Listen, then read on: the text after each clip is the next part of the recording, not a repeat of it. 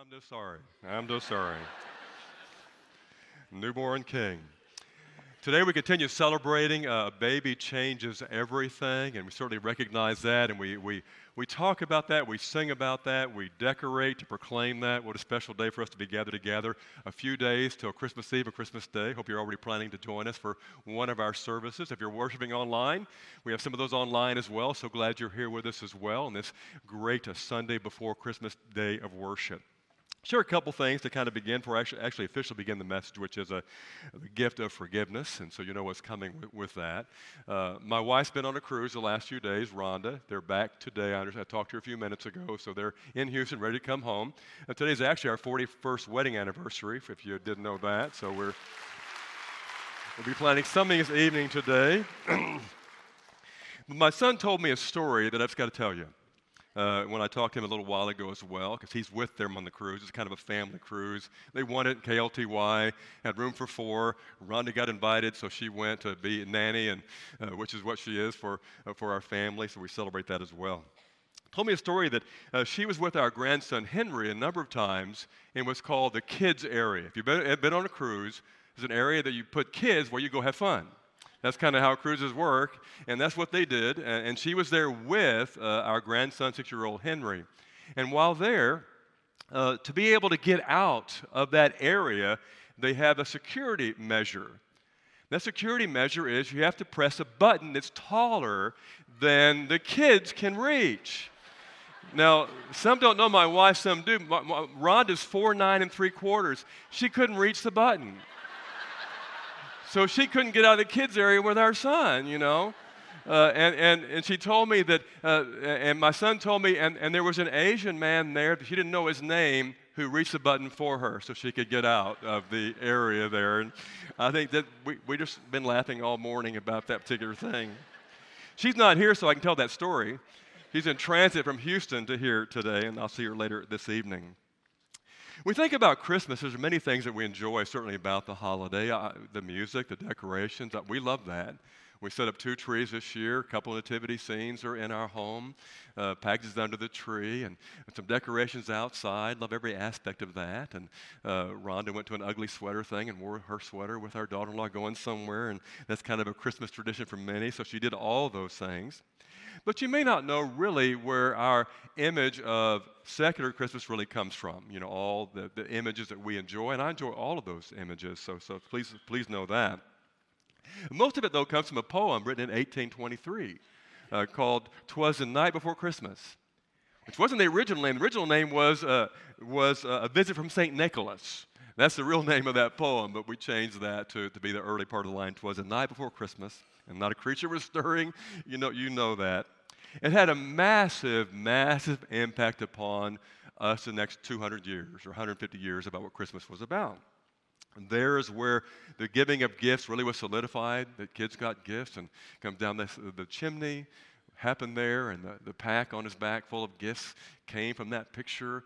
And so really the idea of giving as a unique part of the holiday was really cemented in 1823 in the Northeast, where that just really consumed people, that wondrous idea. Stockings hung by the fireplace and gifts put in there. And so giving became very central to the idea of the holiday itself, along with worship and celebration and the sacred traditions of Christmas as well, came in that season.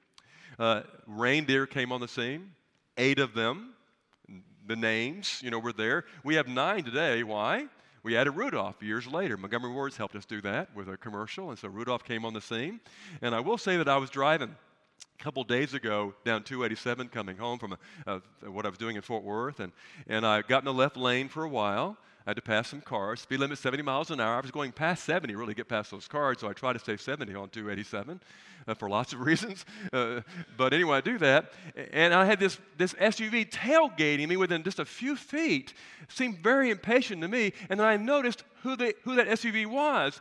There were antlers on the side and a big red nose. It was Rudolph. Was anxious to get Christmas going. So it was a Rudolph SUV there, and I thought that was kind of ironic, but nonetheless that was happening. The story tells us, of course, that Santa Claus is fluffy. That was kind of a new scene. Before that, Santa Claus was really skinny Santa Claus, and Santa Claus got fluffy there, the belly and the red cheeks and all that. There was a pipe also in that particular one. We don't have that very much anymore, but that one had a pipe as well. And we have that story that really cements, and even the final words, and a happy Christmas unto all, a good night, and we say merry, but it means much the same thing. I love that part of Christmas. Who doesn't? But I want you to get the idea. Giving comes as a central part all the way through. Whether it's a Santa Christmas, which we love, we had Santa Claus go with our silver angels to give gifts to elderly folks in our church who are often homebound or going through grief issues, and Santa did that for us. We thank you, Santa, for doing that, helping us with that. But think about how a baby changes everything around this sense. Another song came along, and I love these kind of things, that came along some years later, 1934, and that was Santa Claus is Coming to Town. And something changed in those two songs almost 100 years apart, and that was, you're naughty or nice. If you're naughty, you don't get anything. If you're nice, you do. I guess somebody decided we got to keep these kids from acting up on Christmas Eve, so we're going to add this to Santa's story where if they're not good, whatever that is, to not be good, you won't get a gift. And that's not the way it works, really, when it comes to our understanding of the baby Christ came into the world to save us, as the Bible says so beautifully, from our sins. The gift of forgiveness and what that means. And I'm going to tell you a story that Jesus told. He told stories often around the idea of what's called parables, which are really living, understandable illustrations to communicate heavenly, Jesus-taught truths. This is a truth central to Christian faith, to personal salvation that Christ gives us, and also to every Christian relationship and beyond Christian relationships. So please hear the story. Matthew chapter 18 is where it comes from, and it's about a king and one of his servants. Now, this king had many servants. I'll show that text later. We can take that off right now. Yeah, that comes later. But there is a king and his servants, and he comes to one of his servants who owes him, now you got to hear this, 10,000 bags of gold. And Jesus is doing this on purpose. He's trying to make this just so ridiculous and such wide understanding that we have to say, hey, this is something. When 10,000 bags of gold. Now, in that day, they would say no one could pay that back. No one could ever pay back. Caesar, not this Caesar, but the Caesar there in Bible days, could not. I'm sure this Caesar probably couldn't either, I'm guessing, right? You can't, okay. 10,000 bags of gold, that is a king's ransom. That is beyond, it boggles the mind how much, the billions of dollars that's worth. It's just ridiculous. So Jesus is ridiculous. I want you to understand this, people. 10,000, not 10, not 20, beyond the ability of anybody to ever pay back 10,000 bags of gold. And the king goes to his servant and says, pay up. You owe this to me. And the man basically begs and says, please, I can't pay it back. Give me some more time. Forgive me, anything, please, because in that day, they would know someone could be put in a debtor's prison, and their whole family could be sold to pay back big debts in the Roman culture. And so the payment would be egregious payment of your entire family, maybe your own life. That's how serious it was. And so we're told, and the parable Jesus says, the king, who's the only one that can, forgives the debt. He cancels it, is what the Bible, he cancels the debt. You owe me nothing. And the man walks away very happy, of course. His debt is canceled. But we're told, and again, Jesus is being very extreme here, he goes immediately to one of his fellow servants. Now, not one of his own servants, no, just someone like him. Someone exactly the way he is. Just one of the other many servants of the king. He goes right to him who owes him a debt and says, I want you to pay it back. Now, the debt wasn't 10,000 bags of gold. It was really a few handfuls of silver is what it was. Much less value. Something very doable, very payable, not very much at all. Just a little bit of silver. And the man says, I can't pay you back now. Give me a little bit of time and I'll get together. And he says, no. And he has him imprisoned until he pays back his debt. So you get what Jesus is doing. This debt that nobody can pay back, it's impossible to pay back, it's insurmountable debt. The king, who has the right to forgive the debt, cancels the debt. And this man goes to someone else, his fellow servant, one just like him, no different between you and me, few pieces of silver, and he will not forgive that. And he has him imprisoned. And then Jesus asked a question, what do you think the king is going to do to that servant who refuses to forgive the debt when he canceled 10,000 bags of gold debt? What do you think he's going to do? Read that when you get a chance to see what the answer is. And again, it's simply Jesus teaching us about forgiveness and grace, who God is, who we are, and who we are to each other, and what it means to receive that kind of life. God forgives our debt with the price of a cross that's standing in the pool of the blood of God. That's the most clear description of the crucifixion that I can possibly say took place for you and me, for all humanity, and the words are, sinners saved by grace, the gift of forgiveness. This parable comes from a conversation between the Apostle Peter and Jesus, and they're talking about forgiveness. Now, putting out that text, Matthew 18:21, because Peter asked Jesus a question. That question is, how many times shall I forgive my brother or sister? Now, the religious leaders of that day tried to figure out how forgiveness works, and forgiveness was part of the culture, the Jewish culture, before Jesus came. They discussed what it would be like, and they would say, well, we have to forgive 7 times, no more than that. On the 8th time, give them what to do. Whatever, we'll give them what for. 7 times. So Peter simply saying and repeating what he'd heard. 7 times, is that okay? Can I stop then and then do whatever I want to do at that point? And Jesus says no. He says instead, not 7 times, but 77 times. Just keep right on, which means you don't ever stop. You keep forgiving. That's what I mean. And so Jesus shares this, and I've told this story before, but I think it's just so interesting to me that I want to share it again. Had a lady in a nursing home one time. I went by to see her, and she stopped me in the hallway, and she asked me a question, and she asked me this. She said, how many times do I have to forgive someone who's hurt me? And she said, is it just 7 times? She read this part of the Bible. And I says, no, Jesus said 7 times, 77 times is what he said. And her response was, she got really kind of downtrodden down about that. And I don't remember exactly what she said, something like, oh, shoot, or something like that. It turns out her doctor had been she thought, mistreating her, and she'd forgiven him 7 times. And the next visit, he was going to get it. And she was a very biblical person, so she realized, I'm not going to live long enough to be able to let my doctor have it. I have to keep forgiving him all the time, And, putting numbers on it is irrelevant. The idea is, how much debt has God forgiven us?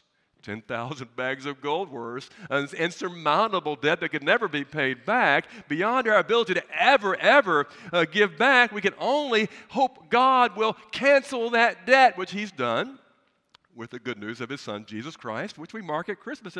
In a beautiful way, God sent his Son into the world to save us from our debt, and to walk with us, and to be with us, and to love us, and give us a good life, and to bless us. All these things are part of that. In fact, we prayed that prayer this morning a little bit in the book of Matthew, where Matthew 6:12, where it says, and forgive us our debts or trespasses, as we also forgive our debtors. Matthew 6:12, and these words we pray in the Lord's Prayer pretty much every Sunday you come to church. Every time you come to church, you'll hear it almost every time. The Lord's Prayer, as you probably know, is simply a prayer that Jesus was asked by the disciples, teach us how to pray. Okay, here's how you pray. And the middle part of the prayer, forgive as I forgive. It was not an accident Jesus put those words in there, saying the standard to which you forgive is how I'll forgive you, because I need you to do that for you. I need you to do that for people around you. I need you to do that for your family. I need you to do that to reflect my good news in you and the life of others. And so that needs to be done. You can't neglect this part of the Christian faith, so I'm going to connect the two together. As we forgive, as I forgive you, you forgive. As you forgive, I'll forgive you. It works together. It goes together in your faith. And so he's very clear on that, and that rides, of course, on the parable that he told that I went through. Well, the third one is this, and this is, Father, forgive them, they know not what they do. Luke 23:34. And you might recognize those as words from the cross that Jesus prayed. There are many things he could have said on the cross, many words he could have said, but he chose to say, Father, forgive them. They don't know what they're doing. Father, forgive them. You know, he had been abandoned. He'd been rejected. He'd been tried unfairly, unjust time. And he said, I will be crucified by sinful men. This perfect God who's come to our world at Christmas time and lived his life and taught and worked miracles and blessed, did so many good, wonderful things, and then went to the cross to die there for our sins, that we have this beautiful sense that, and I forgive you. I just forgive you. And so we have these words of all the things Jesus could have done. This is what he chose to do. I forgive them. They know not what they do. Last week I said the church works because we bend the knee to Christ. And there's probably no more central, clear way to bend the knee to Christ and to reflect that in forgiveness. In fact, Jesus said, they'll know you are my disciples by the love you have for each other. That's how we are to live as a follower of Christ. And we have to learn to do that in our life as God simply forgives us. I remember when I was in the Boy Scouts for a few years when I was living in Okinawa, Japan. My dad was stationed there in the Air Force. And when I was about 13 years old, went on our first 10-mile hike, which is a very exciting time for Boy Scouts and anyone doing that type of thing. And so we got ready for it. And doing that hike, most of our equipment was World War II Army surplus equipment there in Okinawa, as you might imagine. And so the pack was canvas, which is pretty heavy compared to the packs we have today of nylon and really light packs. The sleeping bag was a heavy bag as well, and we also carried pup tents. They were also canvas. Remember getting ready for that, tying everything all up together, rolling it all up, getting in this heavy pack, and trying to get out there on that hike. And first mile or two wasn't any problem at all, but as time went on, it got more and more difficult, as you might imagine, there in that humid, hot Okinawan sun. Still remember this, and the pack began coming apart. And as time went on, I found myself dragging part of the sleeping bag, part of the pup tent, just dragging it behind me, holding some of it like this, dragging the rest, and dragging that behind me made that trip so difficult, so unpleasant, so memorably unpleasant. I still think about it on occasion until I was finally able to reach the destination and let it go and put it down. What a relief that is. When we fail to forgive other people, it's really like that, if not more so like that. We're dragging something behind us. When we don't forgive, we make ourselves less, we make the church less, we make our Christian faith less. Because the central component of Christianity is forgiveness. That God gives us, I cancel this ridiculous debt you could never pay, 10,000 bags of silver. I want you to simply forgive the handful of silver debts that you have against other people. It doesn't say it's not a debt. It's not saying it doesn't exist. It's not saying we haven't been hurt or abandoned or damaged or offended by someone. Not saying that at all. It's just cancel the debt is what we're being told to do. To eliminate the debt like God has done for you, central to, well, Christmas and how a baby changes everything. We sometimes forget that. Don't let these things go.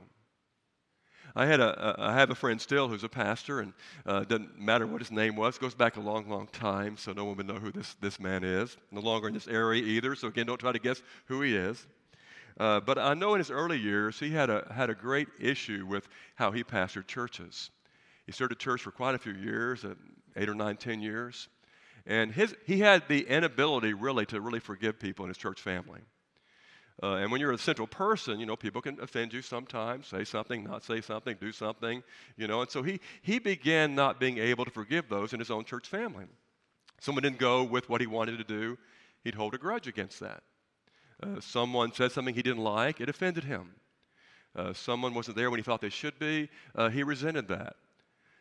Someone opposed him, he especially resented that. And so as time went on, he would isolate those people. That means if someone had hurt him, however he defined what that hurt was, However he understood that, is that one silver piece of silver worth, or is that a little whole bag of silver's worth, or is that 3 or 4 coins worth of silver that they have a debt against me? It didn't matter what it was. He would make that definition for them. Often they didn't even know it. As time went on, when he would come to church, there were all these people he wouldn't talk to. And he would avoid and not get around. As time went on, it became so many in his church, he couldn't remain there anymore. He had to leave. I've got too many people that he hadn't been unable to forgive.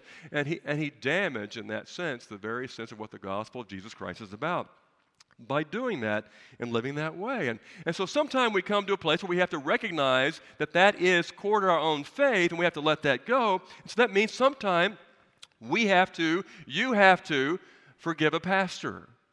You have to let the debt go. Maybe the pastor owes you a legitimate debt. Maybe there was an offensive remark made. Maybe there was a time they didn't follow through on what they said that they would do. Maybe, and it might be me. It might be one of our other pastors. It might be a pastor in the past in another church. You know, that we realize sometime it might be that person who is a fellow servant with us who actually legitimately owes us a couple of pieces of silver. You know, and until we let that debt go, the church is less, you're less, we're all less. That has to happen. Whether it's me or another pastor, to make a difference. It's how that it works. And of course, pastors do the same thing in how we have to cancel the debt.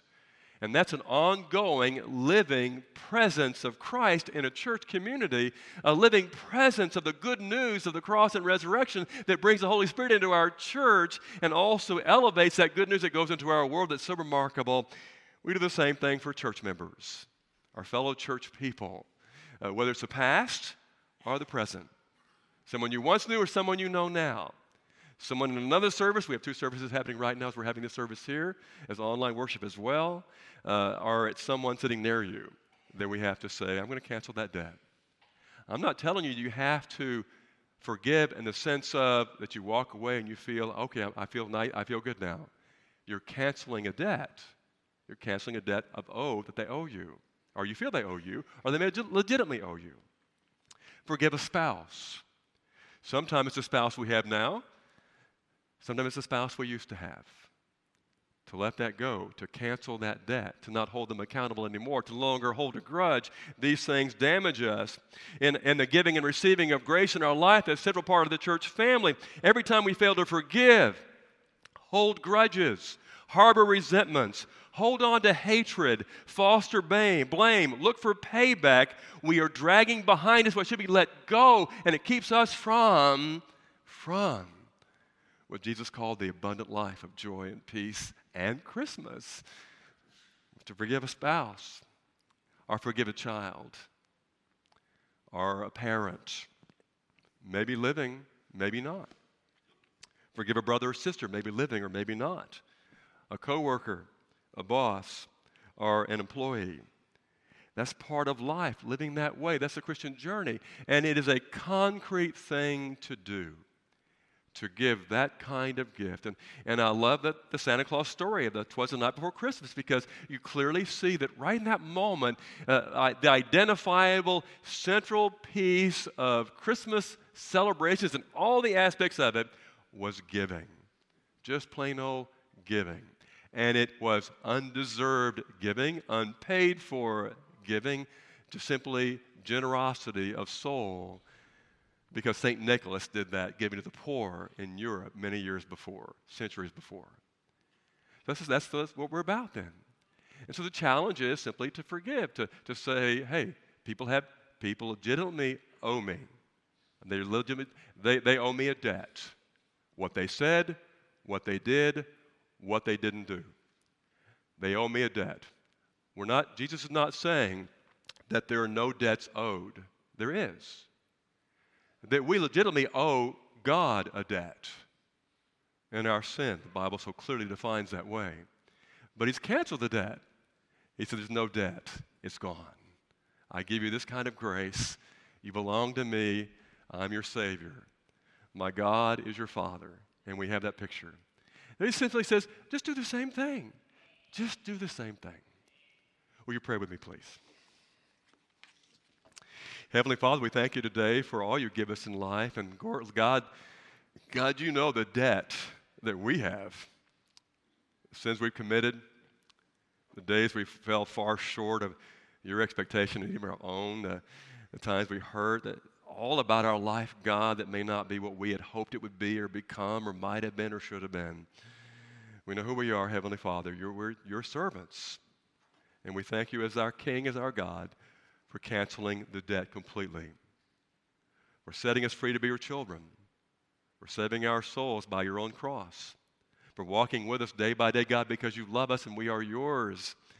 God, that's a good part of our life, Lord. We celebrate it so.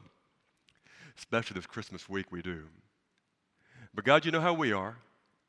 We have a hard time, Lord, with the debts owed us. That person that we resent, they should have, they shouldn't have. That person that we harbor a grudge against, if they had or if they hadn't. That person in our life or our family that is difficult for us to deal with.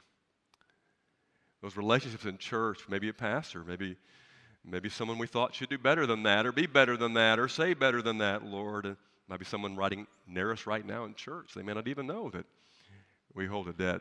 If they hold a debt against us, we've not asked them to pay it yet. But God, you know us well, and so we simply say, God, by the very freedom you give us in Christ, we just together cancel that debt. We say in our hearts to that spouse, we forgive you. In our hearts, that spouse that hurt us, it is no longer married to us. We say, God, we forgive them. That parent that may be long gone from this earth, already dead, that hurt us, God, we forgive them. For that parent who may still be doing that, we forgive them. For that child who's disappointed us, hurt us, God, we forgive that child. That brother, that sister, Lord, that pastor, we simply, God, cancel the debt as you canceled it for us. And God, may this be the Christmas gift you give us today, and we give you. We pray in Jesus' name, amen.